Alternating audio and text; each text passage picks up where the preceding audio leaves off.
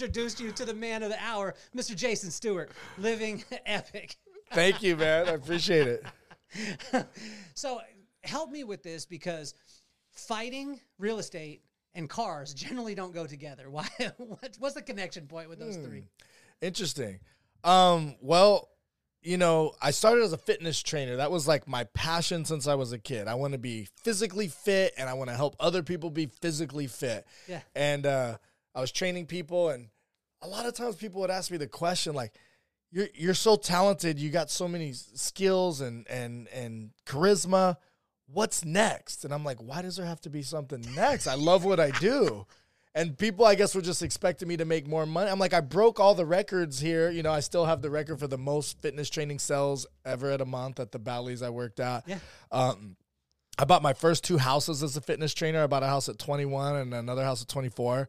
And I'm like, to me, I'm killing it. But to my clients who I was training, who could afford to pay me to train them, they were just like, no, you could do something where you make even more money. And today that could still be training, because it's way more scalable than it used to be with this technology. You could make $1 million a year training, no problem. But back then you couldn't. You could only train one person at a time. You know? What year is this? This is 2001, I think, is when I first started training. So the internet is, I mean, still early on. I mean, you don't have the apps. We don't have the iPhone at that time. Apps didn't exist. No. iPhone didn't exist. And so a lot of my clients did some stuff in real estate. Some did loans, some invested, some were realtors, some were title reps. Yeah. I had escrow officer, you know, and they would all tell me I'd be good in real estate. And to me, real estate just, like, I knew I wanted to invest in houses someday, but why would I want to work in real estate? That sounds boring. I mean, obviously I knew the value because I had already bought my first house. And then shortly after my second, but they were like, all the skills that make you a great fitness trainer, which isn't about being in the best shape in the gym. Right? That's very little to do with it. We had guys that look like Adonises that never sold a single fitness training package. What's the difference there? The difference is, I remember when I was training at a 24-hour fitness. I worked at 24-hour fitness before Bally's, and the guy was like, "I'm not the most fit guy." He had a couple layers of body fat in him. He was in shape, but he had a couple layers of body fat. He didn't look like some of the guys. He's like, "I'll sell more training than any of them because of this," and he smiled. Wow. He's like, when I walk in and make eye contact and smile, that person feels more comfortable training with me than the buff guy who walks in. And I was the buff guy that walked in at first, and with the mean, everyone told me I looked mean, right? Okay. But what I wasn't afraid to do was to walk up to someone and be like, "Can I show you something?" And then show them how I train them versus how they train themselves, let them know that there's stuff that I could teach them, wow them with my knowledge, because I was always studying this stuff since I was a kid. My senior project was literally on fitness training, so I was the guy with the knowledge bank. I just had to do a first workout, we call it, show them around the gym, show them how to do exercises that they've never done, and unleash some of this knowledge. And then they would typically want to buy a training package with me. The other thing that I paid attention to that a lot of people didn't, and a lot of people have a negative connotation towards, is sales. But sales is just persuading people to do something that they need to do, not what you want them to do.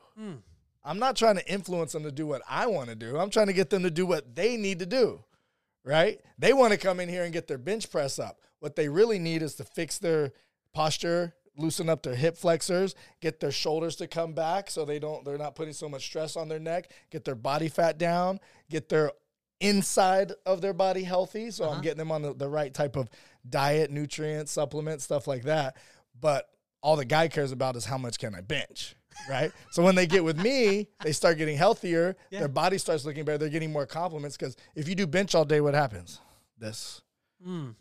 If you do a little bit back, do a little bit of posture work, a little bit of core, now they look like this. Chest didn't grow, but their chest looks better, right? Do you find this in life too? Because what you just said, what you just talked about, like in the gym, a lot of times people are thinking, I need to get my bench press up. Oh, I need to get my finances up. But you're talking about like the holistic aspect of it. Do you look at it in business that way too? Yeah, absolutely. So I've been doing real estate for over 20 years. I bought my first house at 21. I'm 44. Hold on, you're 40. What kind of water you drink, man? Actually, I drink water with minerals in it. Okay, and it's been. Is it a Jason Stewart water too? Is there epic water? I should. You should just have a picture of like me and then before, and then a picture of you after, and be like, people, with epic people water. get us confused when we go to Secret Knock. So I'm like, happy. I've never had. This is an unequal relationship, though, because when someone says, "Oh my gosh, are you Kelly?" You're like, "Damn, really? I need to go to the gym." When they say, "Are you Jason?" I'm like, "Yes, I am. I must be looking jacked today." Funny. This is good friendship. That's how it happens. What about opening the mind when a person comes to you? At first, a lot of times, say in the service business, right? Mm-hmm. You're around people who can afford your service. Then they start to talk to you about that. What stopped you from being almost offended when they were saying you could just do something better? Because a lot of people would get offended and be like, "Yo, I'm doing something good. Leave me alone." Yeah, I did. I kind of did get offended because a lot of people, even my fellow colleagues, fellow trainers, would be like, what's the goal? And I'd be like, I'm living my dream. Like I've always wanted to be. This is my career, right? And so everyone said I would be good in real estate. And I remember the first person the first two people I helped, the first seller and the first buyer. Yeah. The first seller was my dad. Yeah. And I told my dad, I'm in real estate. If you ever know anyone that wants to sell their house, let me know. Like I'm not just something, like I'm fully invested. Like, me, I'm the type. How old are you at this time? I'm 24 years old. 24 years old. Person comes to you and be like, "Yo, yeah. if you need anything, I'm probably passing on a 24-year-old." Right. So I always seemed a lot older than I was. Okay. Partially because of my look, I had a little more muscle. I had a little more build. It makes you look a little older. And also just the knowledge. I was the type to go all in. So when it came to fitness training, every trainer in the gym, no matter which gym I was at, where I worked, they would come to me to ask questions. What's the electrolytes in this Powerade? What's the, whatever it is, I was like the guy with the answers because I'm kind of an extremist, so I get hyper fixated. So similar with real estate. I was memorizing the whole purchase and listing agreement, had one by my toilet every time I sat down, boo, boo, boo. And then I go to a listing presentation. I'm reading the shit that nobody reads. You're reading it on the toilet. On the toilet, I have a listing agreement and a buyer's agreement. And I would like that's how extremist my brain works. Like, I'm going to be the absolute best at this. We would have a contest for the most expired listings. Okay. Like, listings that expired so you can get the most. I won the contest for the whole office. We had like 200 agents in the office or something. It's my first year in real estate, right? And so I go to my dad and he's like, "Yeah, I would sell, but the problem is capital gains tax and this and that." And I lit up and I was like, "Oh, I know this one. He doesn't know this. He's an attorney. He doesn't know this. Okay, here we go. It's my time to shine." It's like, "Dad, actually, if you've lived in a home 2 out of the last 5 years, which you've lived in this home since you bought it, you pay no capital gains tax." He's like, "What are you talking about? Everybody pays taxes, son. You good. America is known for taxing people. That's what it's known for. Nobody gets free money around here." I was like, no, Dad. This is where the rich get richer and the poor don't, because the rich buy things like real estate.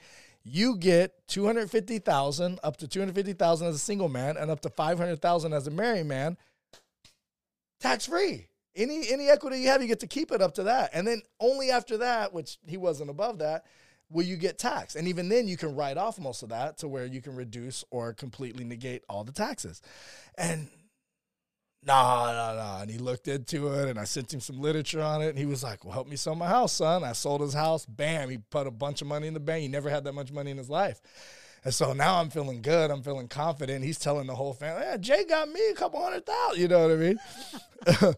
And then the one of my next, might have been my very next, was this guy who I was his fitness trainer.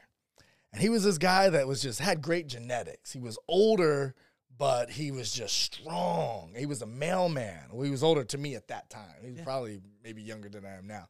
But he was just strong and he couldn't jump rope at all. But I was like, no. And then I got him jump rope. So I was just like making all these strides. I was like, with that type of genetics, you're a physical specimen. You're not too old. All these limiting beliefs that people have, like, you are not too old. You're stronger than my 20-year-old clients, And then I started learning about real estate. I was still training people. And he was from a place in the South, and he never met a black man that owned a property in his life. It didn't happen in his neighborhood, where he grew up. He's a black dude, mailman, he's like, "Yeah, it must be nice." I'm out telling him about different people who've bought homes and this and that. He's like, "Yeah, that'd be nice, And I'm like, no, mailman is a good job. It's a secure job. You've been there a long time. You make enough money. You're paying rent. The mortgage is not going to be more than what you pay in rent. He's like, yeah, but then the down payment is going to be too much. I'm like, no, dude, you could do, 3.5% down. And he's like, oh, I got that. So I helped him buy his first home. And I remember he was like, you got to pinch me, Jay. You got to pinch me. This wasn't even something I thought would ever happen in my lifetime. Yeah. And there he is as a homeowner. And so my biggest resistance to going into real estate, because everyone told me you make more money. And to me, I'm like, I love what I do, changing people's lives through fitness training. And so I'm really scared to make that leap because to me, money's important, but fulfillment was just one notch above it, right? Gangsta. Maybe two. Yeah. And when Maybe three sometimes. And when I got that feeling of helping my dad, Oh. because he would have never known that he could sell his house and keep that money, helping this guy become a homeowner Yeah. that never thought he could, I was like, I'm all in. I'm all in. It's a wrap. Like, this felt good. This felt just as good as the chubby guy who was chubby since a kid taking his shirt off for the first time because he feels confident. It felt just as good. And so then I was all in real estate. I've been doing real estate ever since. Let's go back to the limiting beliefs part, because most people can't get over this part, right? So they have maybe they grow up a certain way. You had the guy, the mailman, happens to be a black man. He had never seen a black man own a home in his neighborhood. Right. How did you get over limiting beliefs? Not the theory of what you know now, but I'm talking like Jason as a kid. I just asked, we were talking before we started recording, and I was like, hey, what's your background nationality? You named off the United Nations. Yeah, so my mom's just a mix of whites, Irish, German, Scottish, Dutch. This is like all the whites, and English. And then my dad grew up, I grew up where my dad grew up. Yeah. We grew up in a place where you were black, white, or mixed. And so my dad was just black.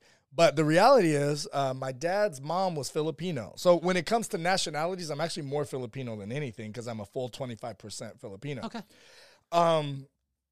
But if you ever meet people who are half Filipino, half black, they almost always look black. Foxy brown, they always look like dark skinned, And so he also had some Cherokee blood in him. Okay.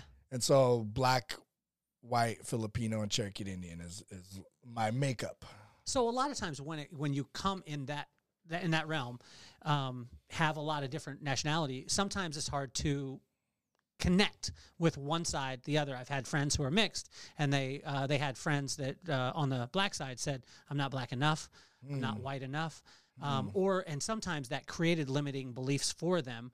How were you, like, where did this, epic kind of thought process, because you do, like, we were just talking before we started recording too, and I said, hey, pass the potatoes, and you said, I'm going to buy an island.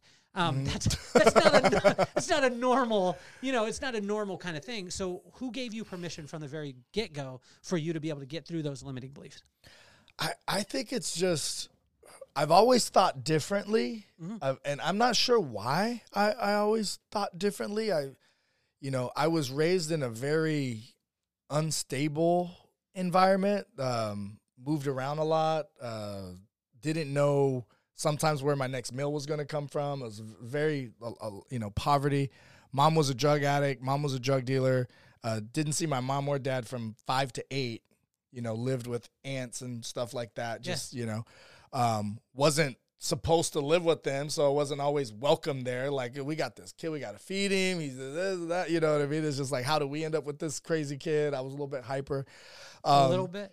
And yeah, and so it's interesting. Like, Tony Robbins asked this question to people whenever he's doing like coaching and he's delving in with someone. He's like, whose love did you crave more, your mom, your mother's, or your father's? And everybody I've ever seen him ask that question to answer.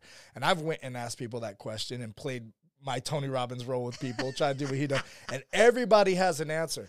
I'm the only person I've ever met that I don't have an answer.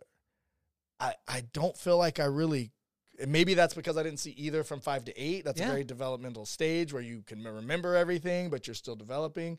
But I almost feel like I didn't crave anyone's love. Like, I just didn't care. Like, I don't know if it's because I was in survival mode or what it was, or I, had to, I was forced to be in,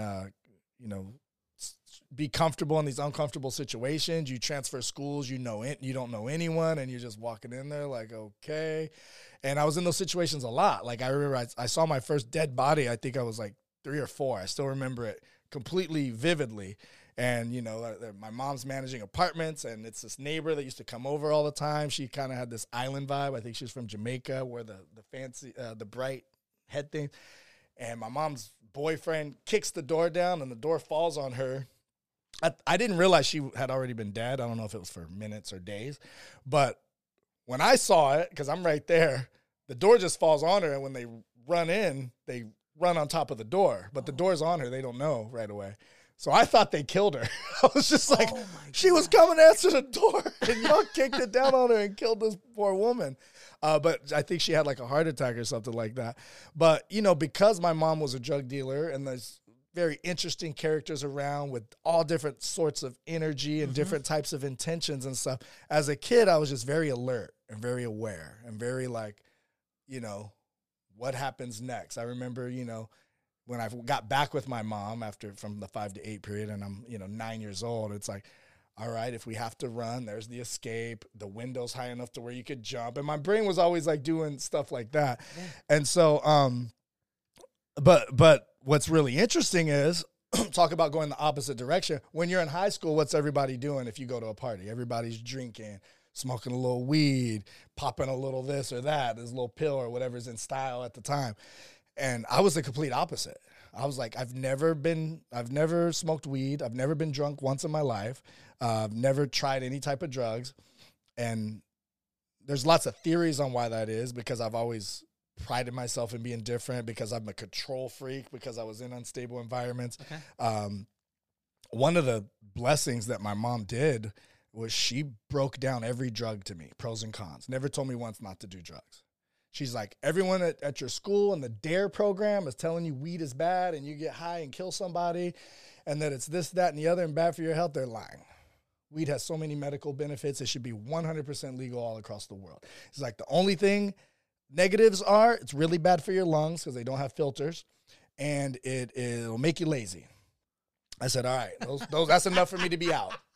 I grew up in the state with the most smokers in the whole country.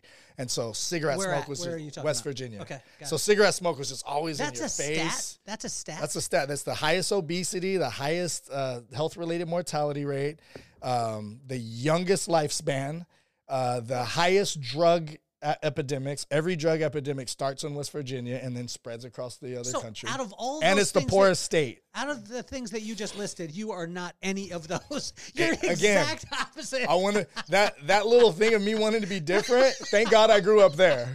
Thank God. Oh my gosh. I mean, registering that because you just said like obesity, right? You just said obesity. I mean, if you get a chance, and anybody out there listening, you get a chance to spend time with Jason, you're going to feel bad about yourself for a while because I mean, no, you're going to feel amazing. You're going to see what's possible. But man, there's times where I don't want to be your friend. Or I see you and I'm like, man, those arms are possible. Those abs are possible. And you know what I'm saying? So it's the exact opposite. Like it's going the exact opposite. Were you at what point were you conscious of that? But tell me also too, what was the pro when you said your mom gave you the pros and cons? What was the pro of crack? She didn't have a lot of pros of crack. Lots of energy. Yeah, so keep your weight down. But she would even say like crystal meth, you could stay up for 2 days straight and get a whole lot done. Crack, there wasn't a lot of benefit. So crystal meth and crack, you lose your teeth. I think she said you lose your teeth faster typically on crystal meth. She said heroin, best feeling you'll ever feel in your life. 10,000 times better than sex, she said. And I was like, well, no. I heard about sex. It's the best feeling in the world. She's like, yeah, that's to people who haven't done heroin. She's like, heroin feels 10,000 times better the first time you do it. And you spend the rest of your life trying to get that feeling back, and it's called chasing the dragon. Oh my God. And, like, she had me lit up with the heroin. 10,000 times better than should I just try it once? And then she said, you'll never quite feel like that again. Okay. It'll still feel better than sex, but it'll never quite feel 10,000 times better. And each time it feels a little bit less, but your brain alters and you always remember that feeling. And so you could not do it for 5 or 10 years, but you're never safe because you'll never forget that feeling. So you could always relapse. And so I was like, okay, that's out. And yeah, she said acid. Everyone's telling you that acid makes you go insane. She's like, I did acid every day for like a year or two, every single day, because she was making it on the tabs. Like it was paper and she would put the liquids on, and she was doing it without gloves. And so she said I would trip, depending on how much I got on my fingers, a lot or a little every single day for like 2 years. It's like, it didn't make me like in an insane asylum or anything like that, you know? And so she's like, and now we have proof that like there's all these benefits to acid, but that's like what was the downside for that, for when she talked about acid? She didn't really have I don't remember her really saying a downside other than you could have a bad trip. Okay. That's what she said. She said that you could have a bad trip, and the bad trip could jack you up. She said it doesn't happen to everyone, but if you do it enough times, you're going to have a bad trip.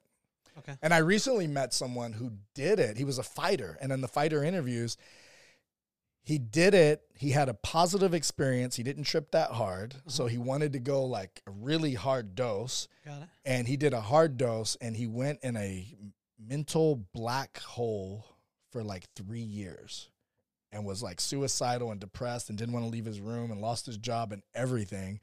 And he didn't want to take prescription medication. Everyone told him he had to get on some prescription medication.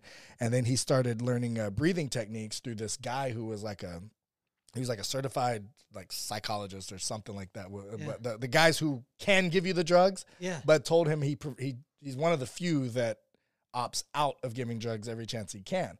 And he said, started teaching him meditation. And then all of a sudden, this guy went from an atheist. He was meditating every day. He got to where he could do, he said at first he couldn't do 1 minute.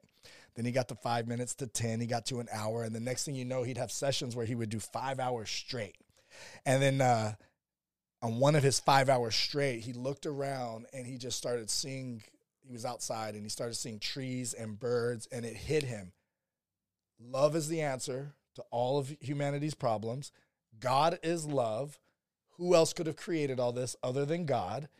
And I've been sitting here thinking that all of this was by chance and I'm living in my own world and I'm completely wrong. And he instantly like got out of his depression, started working out, started training, fought for Epic. And it was just this crazy story. I'm just sitting there like, what? You're blowing my mind right now. Like, you know, that's why I love doing the interviews, because you find out stuff about these fighters other than like, how good are you at jiu-jitsu or boxing? You know what I mean? Yeah. So how does it transfer from when you go from real estate, you start having you start having that feeling. You see that the money could be there, plus I can have the feeling. Mm-hmm. And I love that part because I hadn't thought about it. Most of the time, you're always told, just chase your passion. Mm-hmm. Well, then you would have never experienced real estate because that wasn't a passion. Right. Right? So you started doing that. Does fighting come in or cars come in next?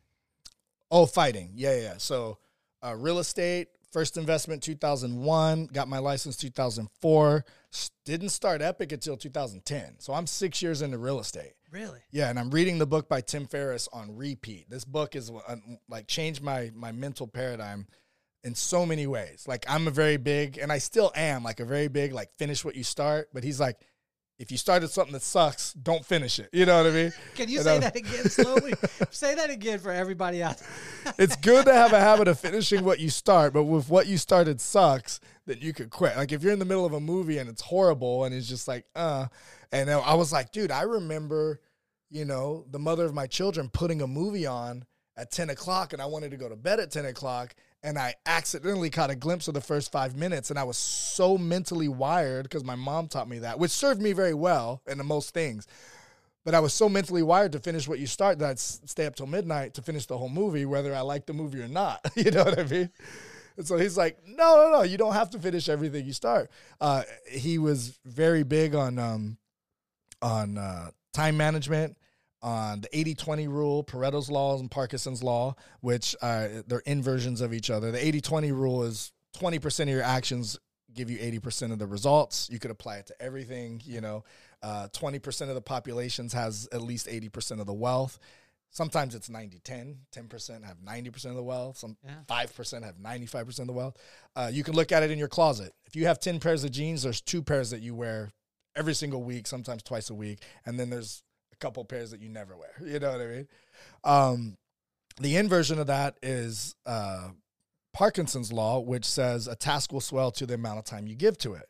And so if you have a final tomorrow, all of a sudden you can't mess around on TikTok. You can't mess around on this. You're hyper-focused. And sometimes oftentimes the hyper-focus creates a better product than if you lollygagged and, half-focused on it for a whole week. And so creating a deadline for you to get stuff done, same thing with workouts.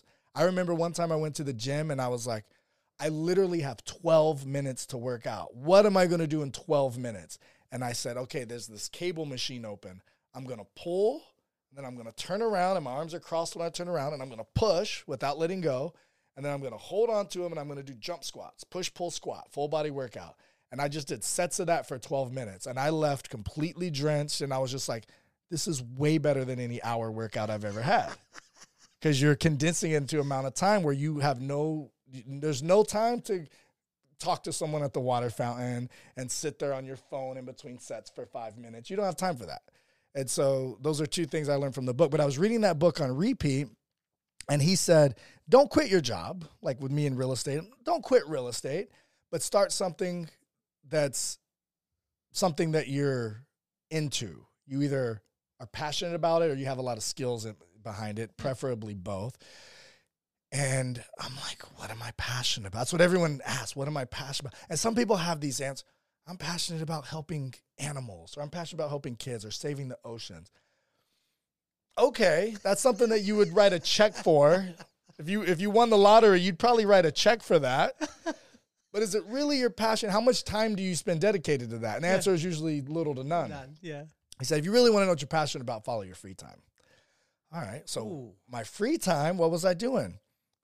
I was training my daughter at the gym. Mm-hmm. I was training MMA gym. I was teaching her how to fight. So I was teaching her how to fight until she was old enough to go to an MMA gym. And then she was, I was training her there. She was taking classes. I'm training her at home. I was training myself. I was always into martial arts. So I'm, punching, kicking, wrestling, jiu-jitsu, whatever. What's the only sport I've ever watched? Like, I'll watch the Super Bowl at Greg Reed's house, and I find out who's in the Super Bowl when I get there. I don't know. I have a funny joke. They're like, oh, yeah, who you rooting for in the Super Bowl? And I'm like, I don't really follow baseball. I don't know. I don't know who's in the playoffs in basketball. I'm more of a doer than a watcher, but the only thing that I really enjoy watching is combat sports. MMA, boxing, wrestling, karate, whatever. And so, okay, MMA, that's the only sport that you'll like, all right, let's go out and watch this event. That's the only thing that you'll actually spend time doing. So I'm following my free time, and my brain is going all different sorts of directions. And I've told the story a bunch of times on how it happened, but I ended up creating this epic fighting company and didn't make a profit for 7 years, which is why, and, from a business standpoint, I probably should have cut it off at year 2, right? Maybe year 1. But now it served me in so many ways that weren't monetary. The fulfillment, the connections, the relationships, the other people coming up to you and saying that, like, it changed my life, fighters, coaches, things like that. And it really put me on the map. Like, I could have been the most successful realtor in San Diego. I'm still like a realtor. Yeah, my mom was a realtor. I got a cousin who did real estate. I was thinking of getting my license. But as like the owner of this fight promotion, it was just cooler. That's all it was. I'm making way more money in real estate. No one cared. You're the guy that owns Epic Fighting. That's cool. But now it is profitable, still changing, people's lives. It's still, now it's like an event destination. I guess it always kind of was. We had fighters fly in from all over to fight for us. There was a shift. We talked about it at Prosperity Camp, and you shared a little bit about it, where there was a shift for you when you started looking at it systematically, and you looked at your sponsorships different. Yeah, so the biggest challenge, so selling tickets alone, almost impossible to make profit, right? So you have to get sponsors.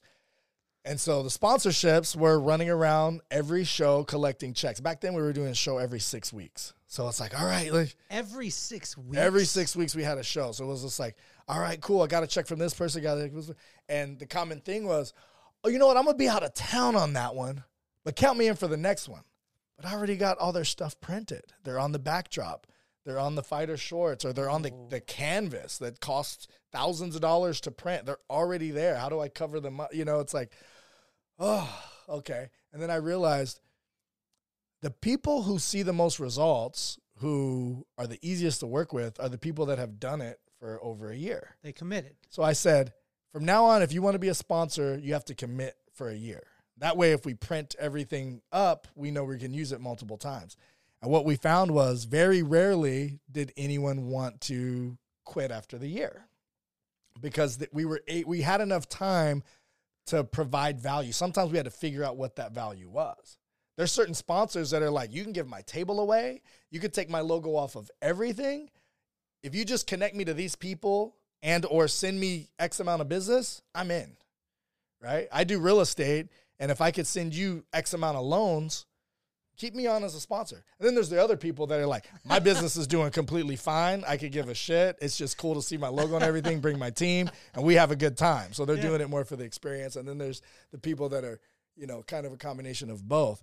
But, we have sponsors that have been on for over a decade, because in a year, it's like having a billboard up for a day and then complaining you didn't get any business for it. You know what I mean? It's like, but in a year we can figure out, Kelly likes connections to people who can send their employees to get their hair done. So all those people are handled. And then he needs connections to like high level individuals that could be on his podcast. And we just figure out, we build a relationship with you and figure out all the ways that we could add value that a lot of times have nothing to do with the logo on all the fighter shorts. But there's also like the idea of the confidence in what you're providing. And I remember I was hanging out with Greg Reed one day, and he was like, you're only charging how much to do that? He's like, why are you giving them everything for that? Why are you? And then recently I had someone buy a VIP table. He's like, why are you only charging this much for a VIP table? He's like, and then how much is it to get on the cage? And I was like, the price that I told him, he said, that's not enough. You're not charging enough to put someone's logo on the cage. And I was like, well, actually, that includes logo on the fighter shorts and the backdrop and the announcements and the social media posts. And he was just like, and this is a high ticket seller, a guy who sells, $10,000, $50,000 just for courses, like something really simple. And he was just like, bro, you're undervaluing. So I'm about triple what we originally charged, but there's still people like, you need to be triple where you are now. Absolutely. And so that's kind of the confidence going up. So to answer your question, like, confidence is just a series of promises kept to yourself. And so every time I accomplish something, one thing after myself, I've read that book, Strength Finders 2.0, and I realized I'm an achiever personality and I have ADHD. So the only reason why I got lucky enough to learn that is because it's in alphabetical order. And that was the first one. So I was at Barnes and Noble's and I opened the very first one and I'm reading myself to a T. And it says like, achievers, by the time you get close to achieving your goal, you're not even thinking of celebrating. You're thinking of the next goal. And so by the time you achieve it, everybody else is like, you should be celebrating, or if they were part of the journey, they want to celebrate. If we do an epic fighting event, everyone wanted to celebrate. I would look around pissed off, like, why are you guys having drinks and relaxing? Now's the time to strike while the iron's hot. We should be promoting the next event. And so I had to learn, like, no, celebrate with yourself, celebrate with your people, commend everybody for doing a good job. And I remember explaining it to my baby's mom, that achiever personality, and she's like, that sounds horrible. Like, you live like that? That's how your brain works? But it's helped me achieve enough to where I've kind of built my confidence because I'm keeping promises to myself. Yeah. If I work out in the morning. And the trick to that is just set smaller, make smaller promises. Say you're going to work out for 12 minutes, and if you happen to get 30 that day, you're doubling your goal. Say you're going to meditate for 5 minutes, and if you know what, click another 5. All right, cool. You doubled your goal. And so instead of saying, I want to work out for an hour, I want to meditate for an hour, and then you don't get to it at all, and then it's like, mentally, subconsciously is a little check down versus check up. What are the parallels? I had the thought process and had a conversation a couple of times about this. I was just talking with my brother, but the parallels between the principles of a drug dealer and the principles of a successful business person. That's interesting. My mom told me once, she's like, I've been arrested a few times. I remember seeing my mom get arrested. I remember I was in a orphanage and then ended up living at some people's house. Like, you don't get adopted, but you go from the orphanage where there's just like a an office space with beds, you know, Uh-huh. and then you're like, someone's taking care of you at their house. And that was just because my mom went to jail and didn't make bail or whatever. And she was gone for like a while. But she got found innocent. And she would say, I've done so much shit and I only get arrested for shit I didn't do. So she's like, every time she got arrested, she got off. So she never had to spend time in jail. She just got arrested like they knew she was doing shit. Yeah. But they could never, they would arrest her for something else. And she'd be like, no, you see, you thought I was zigged, but I zagged type of thing. And so, some of the stuff that my mother taught me has been pretty transformational and helped me a lot. A lot of it was what not to do, but she read a lot. She read every day. She read about a book a day. Like she would have these big old thick books. And I'm like, how could you read that? And she would get through one and, depending how thick it was, 1 to 3 days, and always absorbing a lot of information. And so, what about the principles as far as like, say, if you take a drug dealer on this side, okay, so number one, you've got to be able to source the supply for less than what you're going to sell it for. Yeah. Principle that basic would be in economics, real estate, right? Yeah. You're going to have to make sure that your product is not. It doesn't have to be superior, but it's going to have to be at a level where a person would want it again. Yep. You want to be able to create a need for you to be able to fill. This all sounds like internet marketing or any business 101. Yeah. Having drug dealers have the tendency to have a look that everyone wants to be able to be a part of, so they can make people want to be a part of their business. So you think about a person living in a certain neighborhood, driving a certain car. I'm a doctor. Wow, as a young kid, I want to be a doctor because I saw that. What other principles? Because when you look at you used all the exact same principles, but you just used them in a different way. Are there things that you're conscious of that in that way? I mean, the drug game was interesting because, like my friend Don Brooks said, there's too many legal hustles to go that route. And what I saw, my mom was arguably the most successful drug dealer that I'd ever heard of. And some of her downfalls were she was an addict too. And so when she relapsed, it's hard to make any business work or when you are, hooked on heroin, right? But when I say she's the most successful drug dealer I know, it's because she didn't spend time in jail. She did get shot, but she didn't die. And so she lived till 54 when she was supposed to die at 40. She didn't spend jail time, and she, paid the bills with it. And, it was feast or famine. Like we weren't, but the reason I say that is like, you look at a lot of these guys that made millions or hundreds of millions of dollars, but they all died like really young. They all got shot. Their quality of life was pretty low. Right. And so overall, like her quality of life was decent. She didn't have to spend a whole lot of time in a jail cell. She got shot when I was like 5, and she was in the hospital for like 3 years. That's when they found out she had AIDS. But she got out. Like, she made it out, and then she continued to sell drugs and never got caught. And so, and my mom is not someone that I look at as the epitome of success. So when I look at all the other drug dealers who all got shot early, murdered early, overdosed or whatever, and my mom's the most successful one, and then all the drug dealers that we look up to, the Scarfaces and then the Noriegas and the Escobars, and they all died really young. It's like, okay, my mom, you could argue, is the most successful one, and that's not the epitome of success for me. And so the allure wasn't there. It was like, if you're gonna try to do that long term, you're destined to die or go to jail. And so it was a pretty easy decision to aspire to do other things.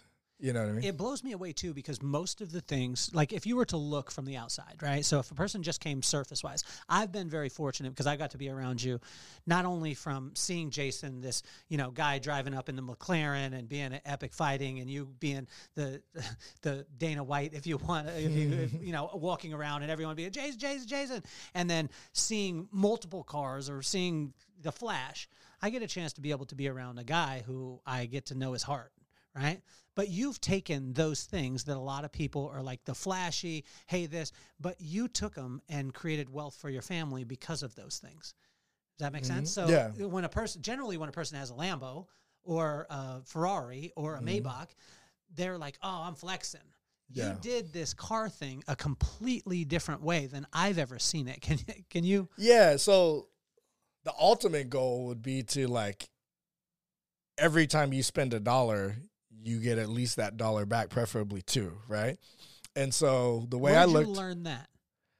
It was just basic marketing. It was like when I was in, everybody tries to sell you stuff when you're in real estate because everybody knows you're getting these big checks. And when you get a $10,000, $20,000 check, what's $500 for this system that's going to bring you more money? And sometimes they do, sometimes they don't. What I found worked the best is just reminding the people that I already know, that already love me, trust me, feel I'm competent in the real estate game, just reminding them that I'm in the real estate game, just becoming the Coca-Cola. Like, hey, by the way, look at this house I just sold for these people. They're really happy. Look at this family that I helped buy this. They're really happy. Just getting in front of it with a mailer or an email or a text and calling them. You know, the Ford conversation. How's your family? How's your occupation? How's your recreation? You know, basketball, whatever. How's your dreams? You know, are you still looking to buy the island? Are you still looking for the waterfall property in Costa Rica? Are you still trying to get a castle? For some people, it's something as simple as, for my mom, her biggest dream was for me to graduate high school. If she can get me across that line, which to me, I'm like, doesn't everybody do that? Aren't you supposed to do that? But for her, she wasn't supposed to live that long, and I had a lot of friends that died as teenagers before they made it to high school, and statistically, she thought there's a good chance I could be one of them.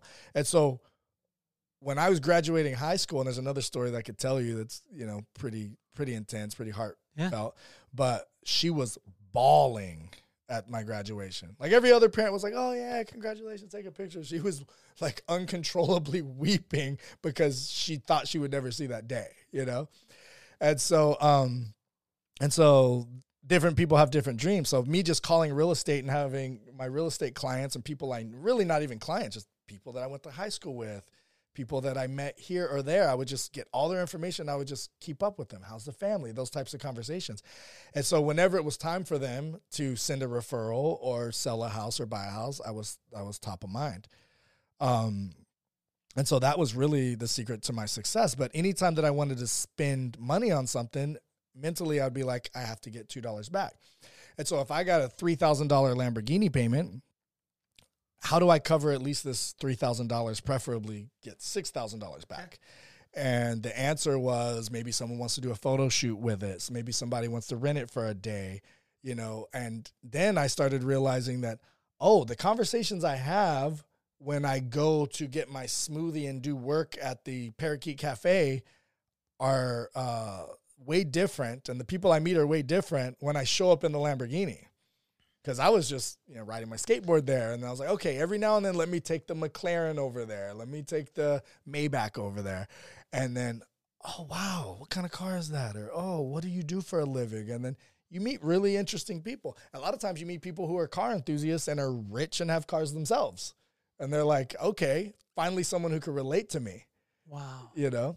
And so there's all of those types of values. Now, I'm an extremist, so I bought 10 exotic cars in 1 year. I was literally...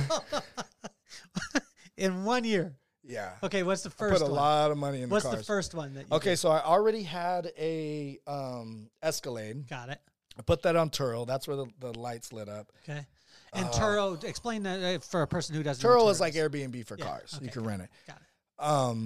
The first person who started renting the Lambo, he dropped, I want to say like 60 grand in like 6 weeks.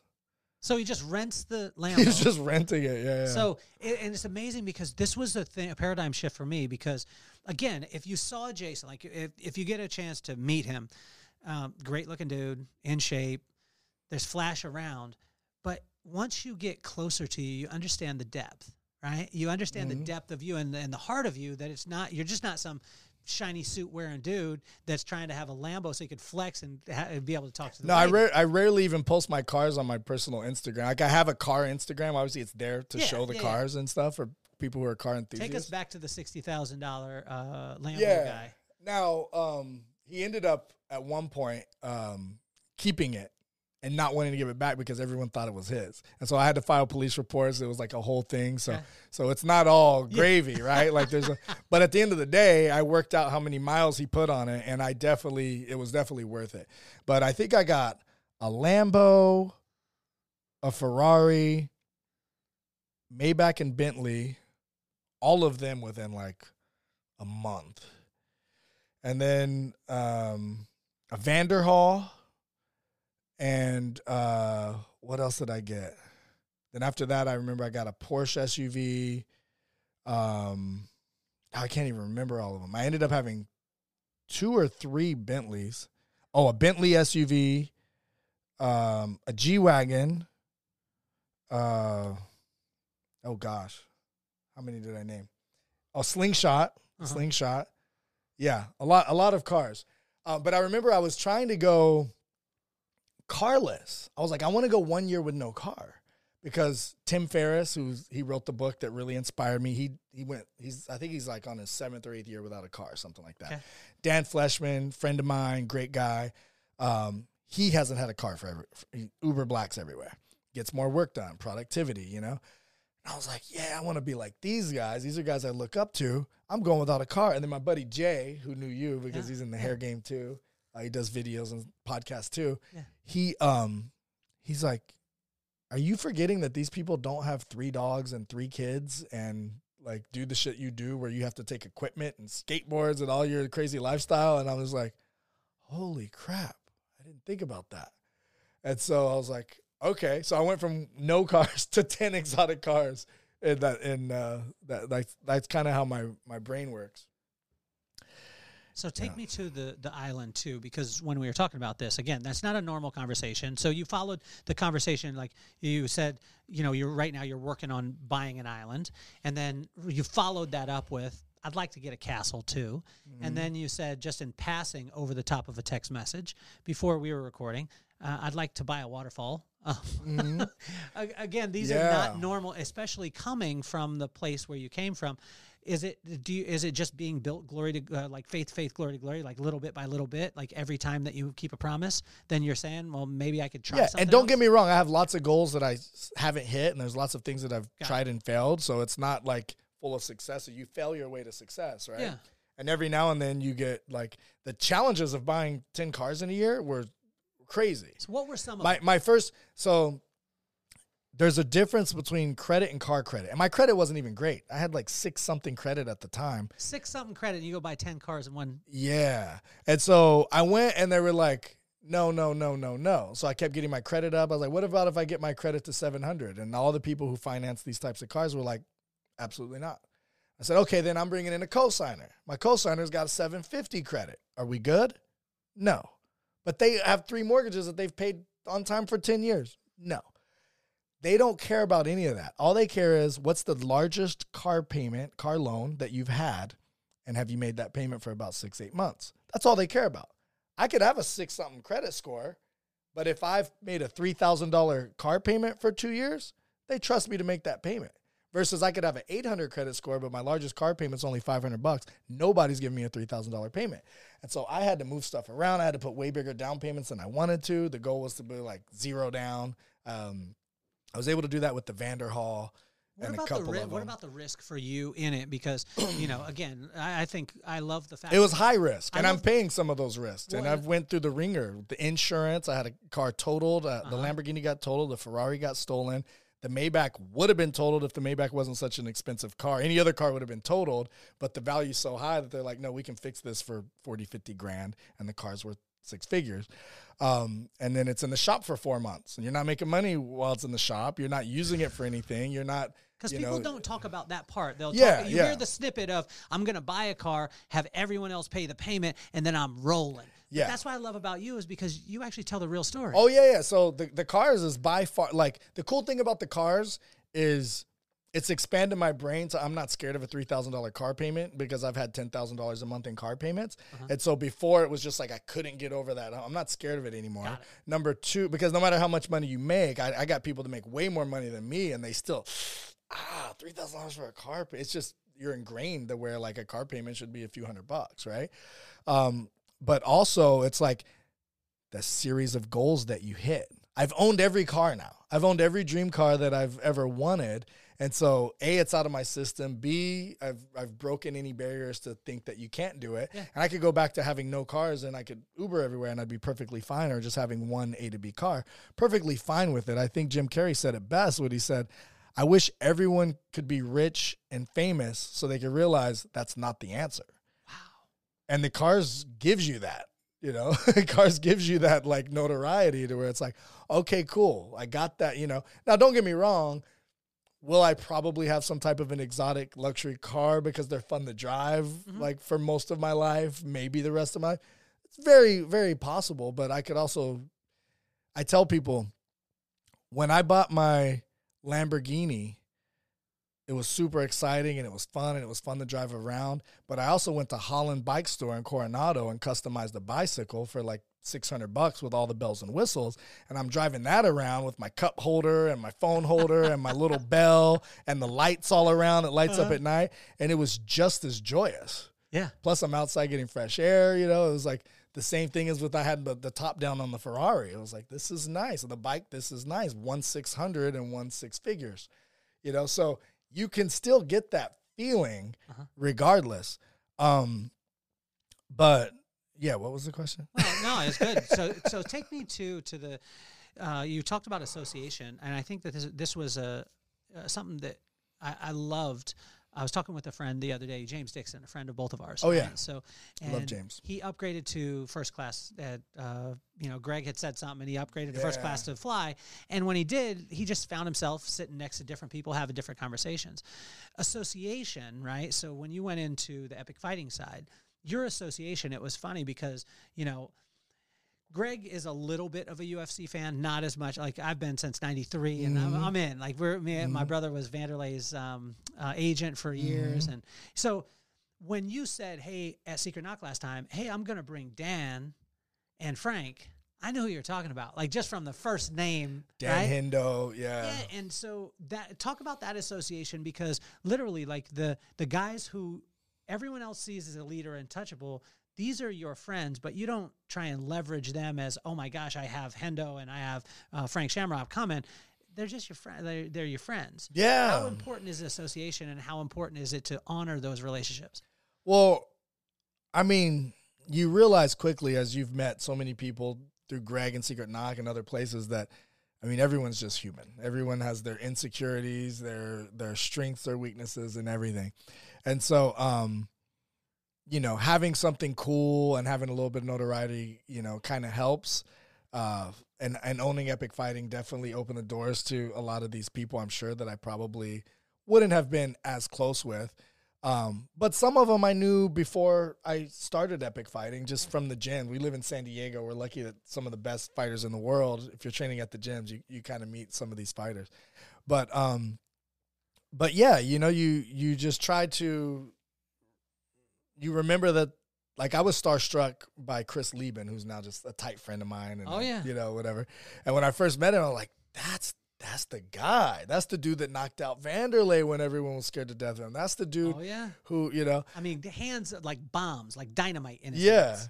And then, like, we just became friends. And next thing you know, we're going to dinner together with our families and stuff. And people are walking up to him and asking for autographs and showing them tattoos of him with his tattoos on him, on the tattoo that they have of him. It was just like insane, right? And so, and sometimes I have to remind myself, like, what's like Frank Shamrock. Oh my God, Frank Shamrock was a legend amongst legends. You know what I mean? I mean, OG. Like I brought him to the Epic Mastermind experience, and none of them knew each other. So it was Frank Trigg, Frank Shamrock, and Chris Lieben, and I turned into this MMA panel on my Epic Mastermind Experience event, which is like an Elevate Everything event. So we've got people who are great at all different things: diet, food, relationships, money, whatever, business, real estate. And I asked the question, how did you get into real estate? Like what inspired, I mean, not real estate. How did you get into MMA? Who inspired you to get into MMA? And Frank Trigg was like, this guy. And he pointed to Frank Shamrock. I was like, no shit. And then he talks about it. Then I asked Chris Lieben, and he was like, same. Like, wait, what? He's like, he's the only reason I got into MMA. I saw videos of him beating people that were supposed to beat him, beating people that everyone was scared of, tapping out, Olympic wrestlers. And I was like, okay, that's what I want to do. And it changed the whole path of my life. And both of them said that, and they'd never met Frank before. So he's hearing it for the first time. Yeah. And I was just like, that's insane. And that's kind of how I felt about him too. Like, he was just like this guy, this legend. He's 19-year-old tapping out these people that were the most feared. And so, yeah, the relationships are awesome. And, you just always think with any friendship, I always try to think of like, how can I add value to this person? And a lot of times you can't. I can't tell you the amount of times I've asked Dan Fleshman, what can I do for you?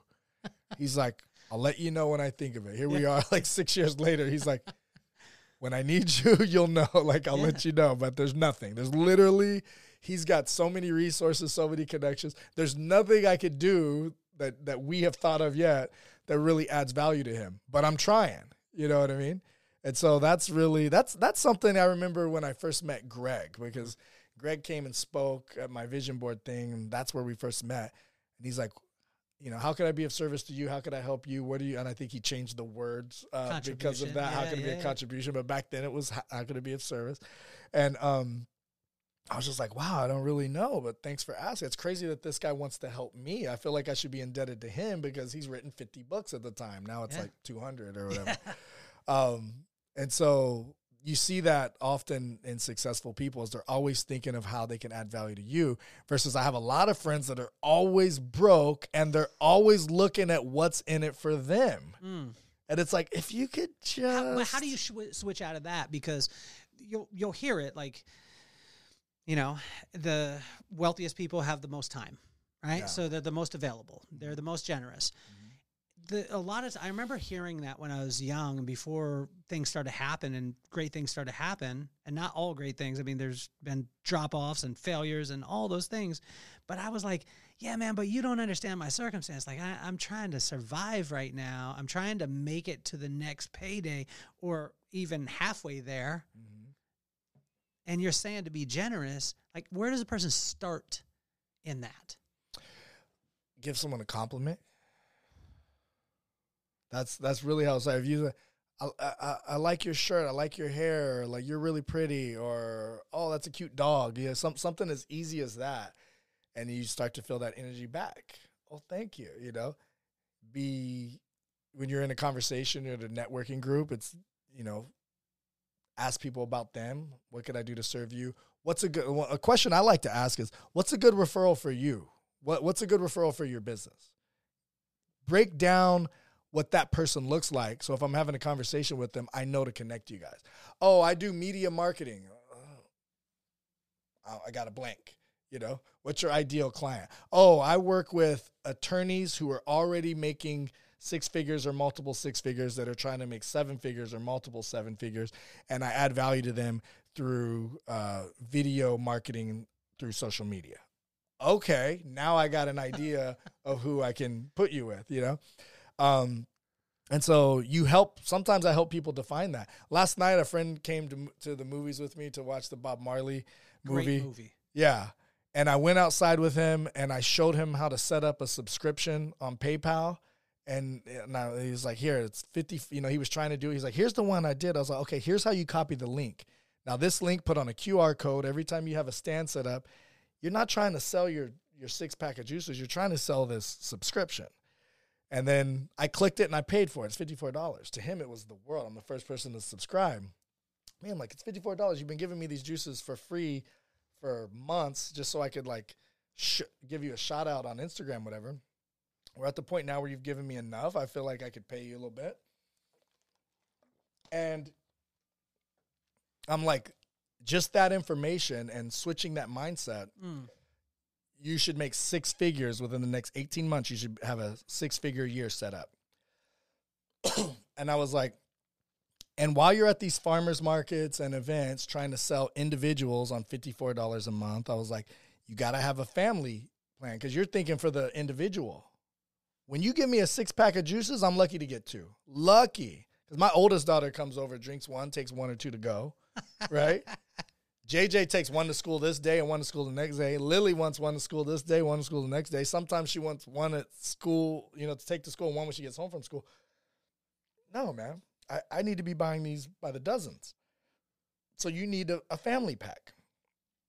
He's like, a family pack, And I'm just, telling him how my brain works because I just have more years of experience in business and I've just failed at more things than him. And so instead of going the long route and discovering this 7 years into epic fighting, I decide do a subscription base, make them commit for a year and pay monthly.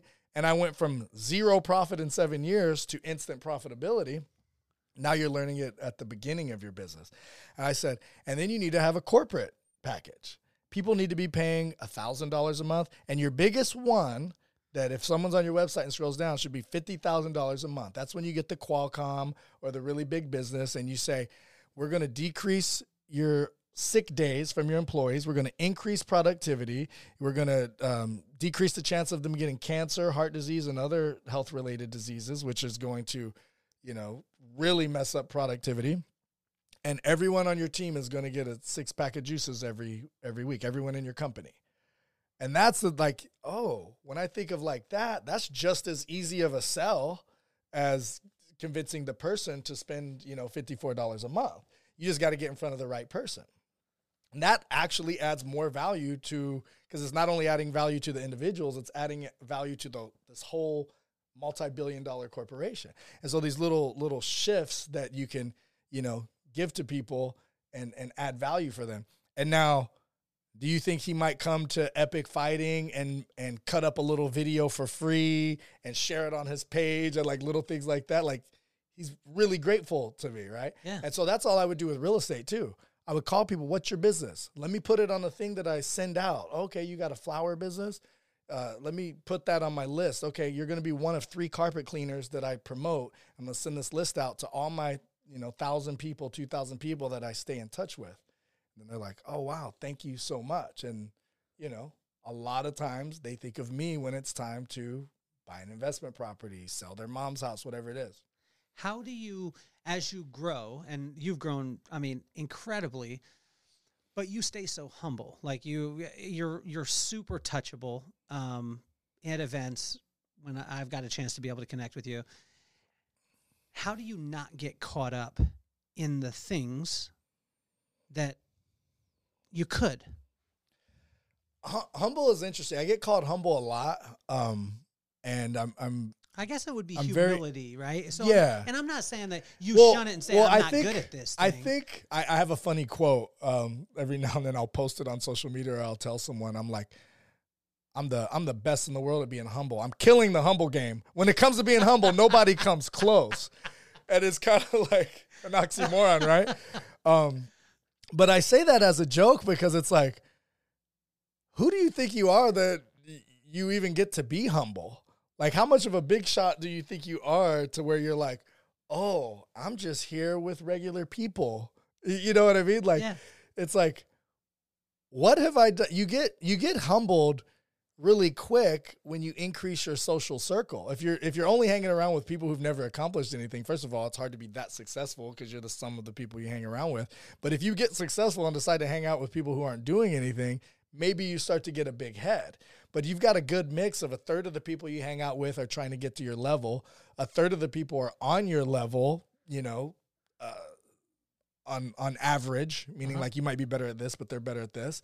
And then a third of the people are killing it. They're like where you want to be. It's, what do I have to be humble about? Like I got a friend who owns the waterfall property already. I'm trying to get the waterfall property. You know what I mean? Like I have no, and then when I get the waterfall property, I'm going to have the friend that my friend, the reason why I want to buy a waterfall, originally it was Regan Helier, and she's posted this thing on her, she speaks at my events. We've been friends for a long time. And she posted her basically like bathing in this beautiful waterfall. I was like, oh my God, I want to go there. Where is that? She's like, that's my yard. And she's like, me and my husband bought 600 acres here in Costa Rica, and that's the waterfall. And I'm like, okay, I'm playing too small, And And then my friend Chris Lee, I helped him buy his house when he came to San Diego, and he was a nobody. He had no social media. Now he's like famous. He's on everybody's stage. He's everywhere. And he bought one on the Big Island. And he has this beautiful, like super high waterfall, and that's his backyard. And so it's like, okay, I want a lot of land, 600 acres-ish, with a waterfall. I don't even know what I'm going to do with it yet, but I'm not going to buy it unless I can monetize it. So I'm not buying these things. I'm buying these things because I want to have them, but I'm not like, all right, I'm just going to be so rich, I'm going to throw money at it, and then we're going to visit twice a year to sit under a waterfall, and that's it. No, I'm going to have something on there to where it makes sense. The island I'm buying makes $350,000 a year. Last year's expenses was $50,000, but they don't pay themselves that much. So let's call it $100,000 at the very, very top for painting, transportation, gas, supplies, everything. Belize's cost of living is low, like less than Mexico low. And so you got $100,000 worst case scenario, and it's making $350,000 a year. That's $250,000 profit. And if I get to go there with you and the Barclays and my friend Jen Wells, and we get to all stay there, you know, maybe 8 or 10 or 12 of us, and spend a few days there a year just hanging out, even better, because it's your island. You own it. Let's go snorkel. Let's go, you know, it's amazing. But it also generates money. The waterfall property that they have, they do retreats on, and they do like all these people that are in their network that subscribe to their coaching and their newsletter stuff. They have the opportunity to come there. I remember I was at my Fallbrook property, which I've since sold. It was on 3 acres, and it was going to be self-sustainable. And I built a cage for llamas, like a little area, and peacocks and the whole thing. And I was like, I want so many trees here. And then Regan was like, there's an event where if you pay money, you get to come plant trees. And I was like, instead of me thinking of who am I going to pay to plant these trees, I have an event. You know, you switch the paradigm. This is an event where you're going to meet successful people. They can afford to pay money, take time off. They're living probably a lifestyle that you want, to come to Costa Rica, and they care about the earth. These are like-minded people. And it's just, they planted like 10,000 trees over like however long it was, like a few days. And I was like, that's genius. And I wanted to go. I couldn't, you know, the kids had school or whatever, so I didn't make that trip. But I too would have paid to gone to that, you know? And so, you know, the island, the waterfall, the castle, me and my family can stay in a castle and get to say we own a castle. That's great. We're probably only going to go there like twice a year, but the rest of the time it'll be on Airbnb, positive cash flowing. And in a lot of these other countries, like a lot of these certain areas, like castles were just the houses back in the day, you know what I mean? Like your whole family lived in a castle if you had a little bit of money, and now they're just sitting there, and you can buy them for the price of how the island in Belize, the whole island, I'm buying it for the price that I just sold my Fallbrook property. You know, there's castles that you can buy for the exact same price. There's waterfall properties with 500-600 acres that you could buy for the same price. So it sounds like super crazy, but if you live in a 3-2 in Kensington or in Carlsbad, you're just as rich as these people buying these things. You're just putting your money different places, you know? So my mindset is always like, if I buy this, how can I generate income on it? And some people have even taken it a step further to where they buy the nicest designer clothes and then they rent the clothes out to people. Because what do influencers do when they buy the Chanel outfit? They wear it once and then they can't post it anymore because I already made all my posts with that outfit. And then it just sits in the closet. Versus if someone comes to San Diego from Florida and they're your same size, and you like, they have websites where you can actually list it out. Yeah. So that's like the another level of it. But just to show you how your brain starts to work as an entrepreneur. Yeah. So as an entrepreneur too, my wife hit me with this one time. She said that seldom an entrepreneur will die of starvation from not enough deals, but a lot of them will get indigestion from trying to take on too much. Right? Mm-hmm. So my wife is why she's right downstairs. She thinks you're cute too, but so I won't ever have you hang out. Like literally, like, I know you. If you started something, it's going to be successful. Doesn't matter. Like and when I say it, it's not going to just be you touch it and it's gold. No, right. If you put your mind on it, your focus on it, your work, you're going to fail a lot, but you're going to work it out. Right. How do you know, for you as Jason, how do you know like how to go at something, because it's not if the deal will work, it's if you actually want to do it now. Yeah, I get offered stuff all the time. The cars was fun. So I knew that if the cars made no money, that's cool. I'll lose a lot of money. I got to drive every car I ever wanted, and that's out of my system. So that's Will fun. you continue on with the cars? We'll see, probably. Okay. Probably in some form. Okay. The same thing with the epic fighting. No profit for 7 years, but it was so fun. It was so cool. It was so fulfilling. Yeah. And so that's the biggest thing. How quickly can I delegate it? How can I add value to it in the first place? Okay. How quickly can I delegate it to where I don't have to put too much of my time in it? Okay. And the time that I spend on it, how much am I going to enjoy it? Because I could flip one house and make $50,000 or $150,000 and be on vacation with my kids. So if I'm stuck to like spending hours per week on this project, how excited am I about this project? It better be a castle. It better be an island. It better be a waterfall. You know what I mean? Yeah. Lamborghinis, Ferraris, McLarens, Maybachs, Bentleys. Those are fun too. Those are exciting. How do you transfer it to the next generation? You were talking about your kids. I've got a chance to meet your kids. Your kids are amazing. How do you transfer it? Because like you look at the recipe of Jason that is, moves around a lot, has to adapt, has to do all these things, doesn't have much, doesn't have the things that other people have. And it creates this desire. How do we then take that to our next generation and keep our generation, as opposed to just consuming what we've planted, where we're teaching them to plant? Well, I remind my kids all the time, I'm not leaving them jack. And so as soon as they start to think, well, when dad passes, I inherit X amount of properties, money, whatever, I see a lot of people kind of lose motivation. And so I remind that to them frequently, because I want them to know that you need to learn as much as you can from me while you can. And so, my oldest daughter, she's pretty good at making money. She's pretty good at hustling. And so there's a lot more that they can learn, don't get me wrong. Lily, when she was younger, she was quite the hustler. She would make good money. We started a business. Now she's in this phase where she's kind of too cool and, whatever. But my son is very entrepreneurial. He has all of it's one of those things to where he's such an intense entrepreneur. He can't stay at school. He kicked 2 staff members. I got the message on the way here. He just can't sit down. So like they're basically at the point now where I have to charter school or homeschool him. But like if he sets up a stand, he'll make a couple $100 like that.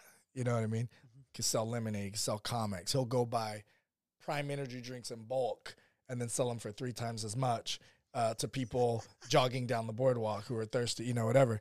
And so he has the sales skills, the enthusiasm. He understands the basic. I remember one time he set up his lemonade stand and he hired a sister, and his sister was like, well, you need to pay me this much money. He's like, no, that's not what we agreed on. He's like, well, we didn't talk about it, but it's only fair because I did have to work. And he's like, okay, if that's how you feel, here, you're fired. He's like, I got a kid down the block that I could pay him $10 that will do everything you just did. He was just so calm about it. There you go, you're fired. And then he hires other people to help make sales and stuff for him. And then he'll do a trick like, oh, if you buy a lemonade, I'll do a handstand or some type of trick. And then they give him tips and stuff like that. So he really has it. I'm just trying to get him on the right path of learning, taking that energy and keeping it in a positive place, because it has been quite the struggle. But yeah, the biggest thing I can give the future generation, which is my children and soon to be grandchildren, is teaching them the skills and giving them, having them build their confidence up to the point where they know they can do it too. What's the difference between a hustling and being a hustler? I mean, a hustler hustles, I guess, right? I think that the hustler mentality, and I get called a hustler all the time, and I don't know, like, I don't see you. I see you that you have hustle. Yeah. I don't see you as a hustler. In my 20s, I felt like I was a hustler because I was grinding. I was like, if I work hard enough, if I focus hard enough, I can make this happen. And I would at a cost. Less sleep, so talk about extremists. I had an office. I had 2 girls working for me. The mother of my children was one for a long time. And I was in a cave with no windows. And I loved it. Like, this is just part of the office that they just made this into a little office. And I was like, cool, no distractions. And it's like head down. And that's how I am. Like, head down, I'm going to get it done. And they were just like, this is like a dungeon. Like, this is. And so we ended up, whenever we moved buildings, we switched companies and we had like all these windows. I was like, you guys happy now? Like, I didn't care about the windows. But the point I'm making is I went a lot of years, like 10, 15 years, to where I would work, 8, 10 hours a day, not leave the office even for lunch most of the time, just have a drawer full of snacks, not leave, work all the way through, sometimes leave for lunch, sometimes not see the sun. Like, I'd get to the office when the sun was like just coming up, wasn't strong enough to really hit you yet, and then I'd leave when it was dark. Artificial air, artificial light, 10 hours straight, 10 years. No vacations for like 10 years, right? And now I'm like, I'm going to be outside every moment I can. If there's only an hour of sun that day, I'm getting it. Probably going to take my shirt off and absorb as much of it as I can. And I am getting fresh air, and I can't remember I've only went to the office in the last 5 years to pick up checks. And, that's it. And every now and then I'll pick up a check and they're having a meeting and they're like, that's him. He's a real person. Wow. Because a lot of times I'll end up on the, producer's board or something like that. Everyone's like, who is this guy? I literally have no desire to go to any real estate mixers or anything like that. Like, I'm on my skateboard. I'm having fun, Do you have to do one to get the other? Because I hear a lot of people will talk about it and be like, "Hey, I hustled when I was younger, but I would teach a different way." And this brings me to my point. Yeah. Now I attract. I used to force, Ooh. and now I attract. And so attracting feels like, all right, the thing I want is on this vibration. I need to get to that vibration. And you could tell when your energy is off. You could tell when your vibration is off. And you could tell when it's not, you're not riding that energy wave towards the goals. And so then how do you get back on? Okay, maybe I need 10 minutes of silence. So, like, I'll give you my day today. And my morning got pretty jacked up because my son was in a bit of a mood. And I'm at the point where I have to be super disciplinarian with him. Like, and obviously he's already kicking teachers and stuff. So I knew it was going to be one of those days, right? But he comes and he just bangs on my door all hard. I'm like, is there a fire? Why are you banging on my door like that? So I see already he's in a very intense mood. And, okay, get ready, get your stuff together. And I drink, first thing I do is I drink a quart of water.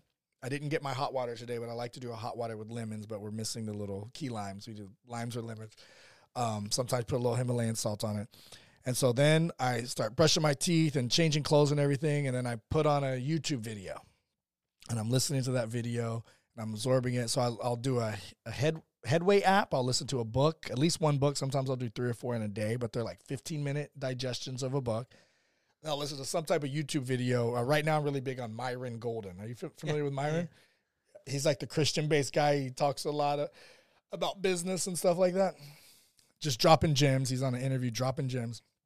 And I lay in my massage chair and I'm like, okay, I'm going to do 15 minutes listening to the gems. And I'm going to, get into a better state. And then I'm going to do the breath work. So I said, JJ, come in here. He's like, aren't we going to go work out? Because we work out every morning. And I was like, the workout's going to get cut short today because I could tell you need to breathe. Get on the couch. And we do a Wim Hof, 10 minutes breathing. And I'm in the massage chair getting the massage. We're doing all the breath work. And that starts to get me a little more, the video gets me motivated. This gets me to clear my head. Ideas start coming into my head. The fog starts clearing. And then we're like, all right, let's run to the gym. We hit our workout, and then we ran to school. And then after running to school, it's a little over a mile, I ran back and jumped into a yoga class. So I did the 8:30 yoga class, did that for an hour. And then I went, start making calls. As I'm getting ready to come on this podcast, I'm in the shower. I'm on the phone call with a guy who wants to do some ClickFunnels for me.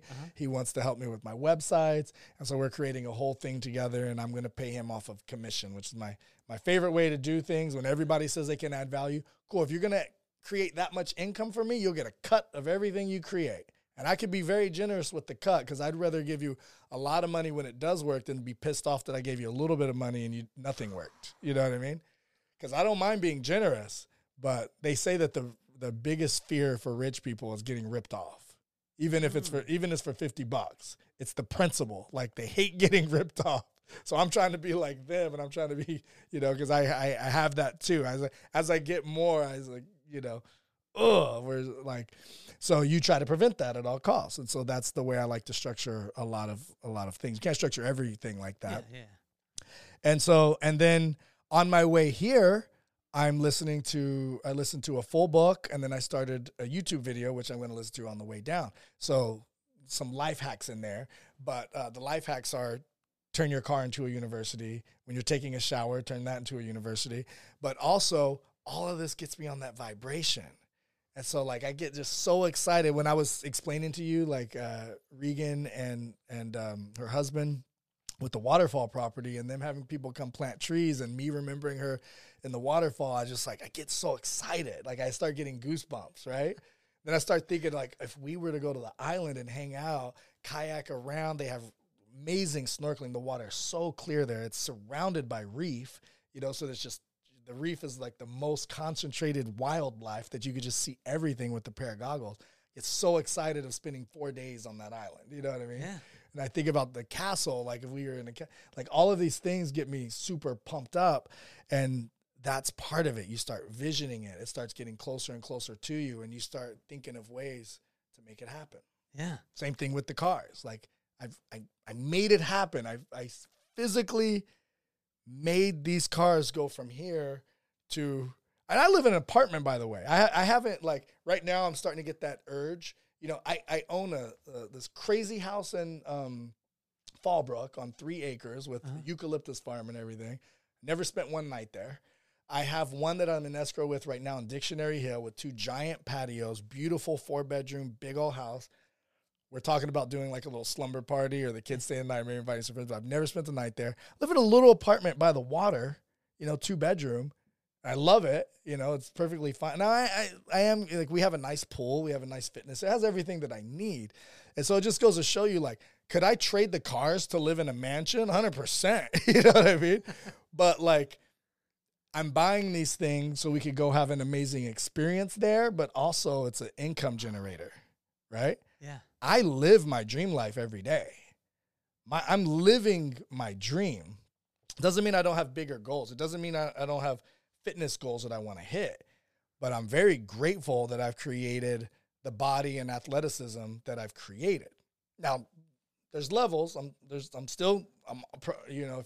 If you're not growing, you're dying. There's always progressions. I'm very grateful that I've created the amount of passive income that I have created. I'm very grateful that I'm able to go on these vacations where I want to go. And to be quite frank, there's way more expensive vacations. We like to go to tropical places, which the cost of the dollar is more leverage there. Yeah. And, like, we could go to Europe and stuff like that and spend way more money, but, like, man, Belize and Costa Rica and, we went to Australia and Japan and did all that stuff. But, like, all of it is fun. All of it is amazing. All of it creates memory. So, yeah, if we went to, like, some really expensive places and dropped $50,000 versus $3,000, the experience isn't necessarily going to be better because we typically want to be in the warm ocean waters anyway, right? But I'm living my dream life every day. I mean, I live in Coronado, which is like a fantasy land. It's like its own little world, right? Yeah. I ride skateboards, bikes, free skates, carver boards, work out at the playground. We can go in the ocean whenever we want. It's a bridge right across to San Diego where you can have all the cool restaurants and downtown life. And the kids can run around and play. There's no transients or homeless people or people on drugs around. Like, there's more cops than there needs to be, but it keeps it safe. You know what I mean? Yeah. And so, like, I'm living my dream life. And so I have to remind myself to be grateful for that of every day. But I also have to remind myself that there's other frequencies that I could tap into to get the next level of fitness, to get this goal and that goal. And it's like, it doesn't matter what you're pursuing. Your pursuit might be you want to knock out another painting, which might not bring you any money or anything, but it's the progressions. Yeah. You're not growing, you're dying.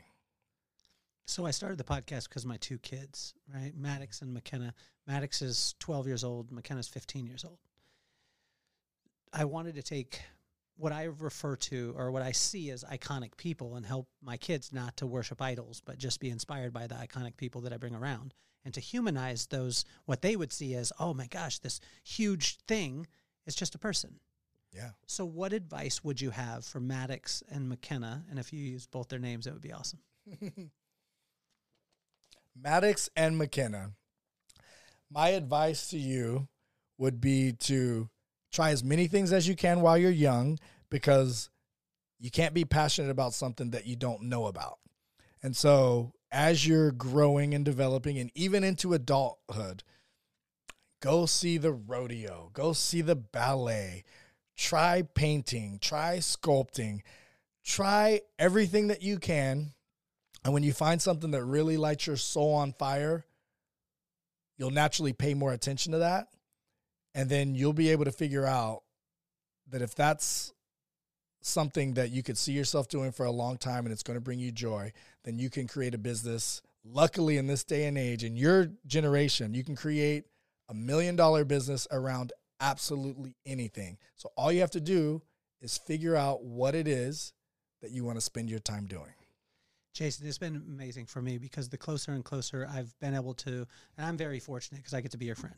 And I'm going to force you to be my friend for the rest of your life. I'm very fortunate to be your friend. It's amazing because the closer and closer that I've got to you, it's like the more and more that I want to be around. And, you know, today, being able to spend this time, man, I mean, this has been, I'm taking it in. I can't wait for you to listen back to it. I can't wait for your friends to be able to listen to it because, I mean, the things that you drop normally, like that you say normally, or that you talk about the gems that you're taking in, you're dropping them the whole time. And Thanks. We all get to be able to experience it. And I think there's a lot of times where a person will come up with a brand and be like, this is my brand. When I put the title of the show, Living Epic, like, I don't think there's any other person that I've ever seen that lives a brand the way that you do. It just happens to have that name. Yeah. And it's my hat's off to you in that, man. And that's really, whenever I think of like, what's the next thing to pursue? And sometimes I just put stuff so I have something to chase. But the main thing that I try to think of is, how does it get better than this? What could I do to make life more epic? And so I'll think of something and then I'll start following those people that are just doing crazy stuff or epic stuff or adrenaline stuff or, you know, and I'm just like, okay, let's add that to the list, you know? And so, yeah, there's going to be a lot more epic stuff to come. And I've, like I said, 6 years ago, I was just in an office all the time. You know what I mean? Yeah. I was just like not living as epic of a life. I mean, I created Epic Fighting, which was epic, but me personally, I wasn't doing as much epic stuff as I am now. So if every day you could wake up and think, how does it get better than this? How can I make my life more epic than it is? What's your definition of an epic life? That's another thing that is great to end on. Everybody wants to be successful. You ask 10 people if they want to be successful. Usually 10 of them are going to say yes. If you ask them what the definition of success is to them, you're lucky if one of them has the answer. And so like in Alice in Wonderland, asking which way should I go? And they respond, where are you trying to get to? She says, I don't care really where I get to. And it's like, then it doesn't really matter which way you go. And so many people are living their life by default instead of design. And if you could just put a little thought into what would make your life better for you, your family, your overall well-being, and then you have a destination. That's what I'm talking about, baby. You're officially off the hot seat, Jason. I love it.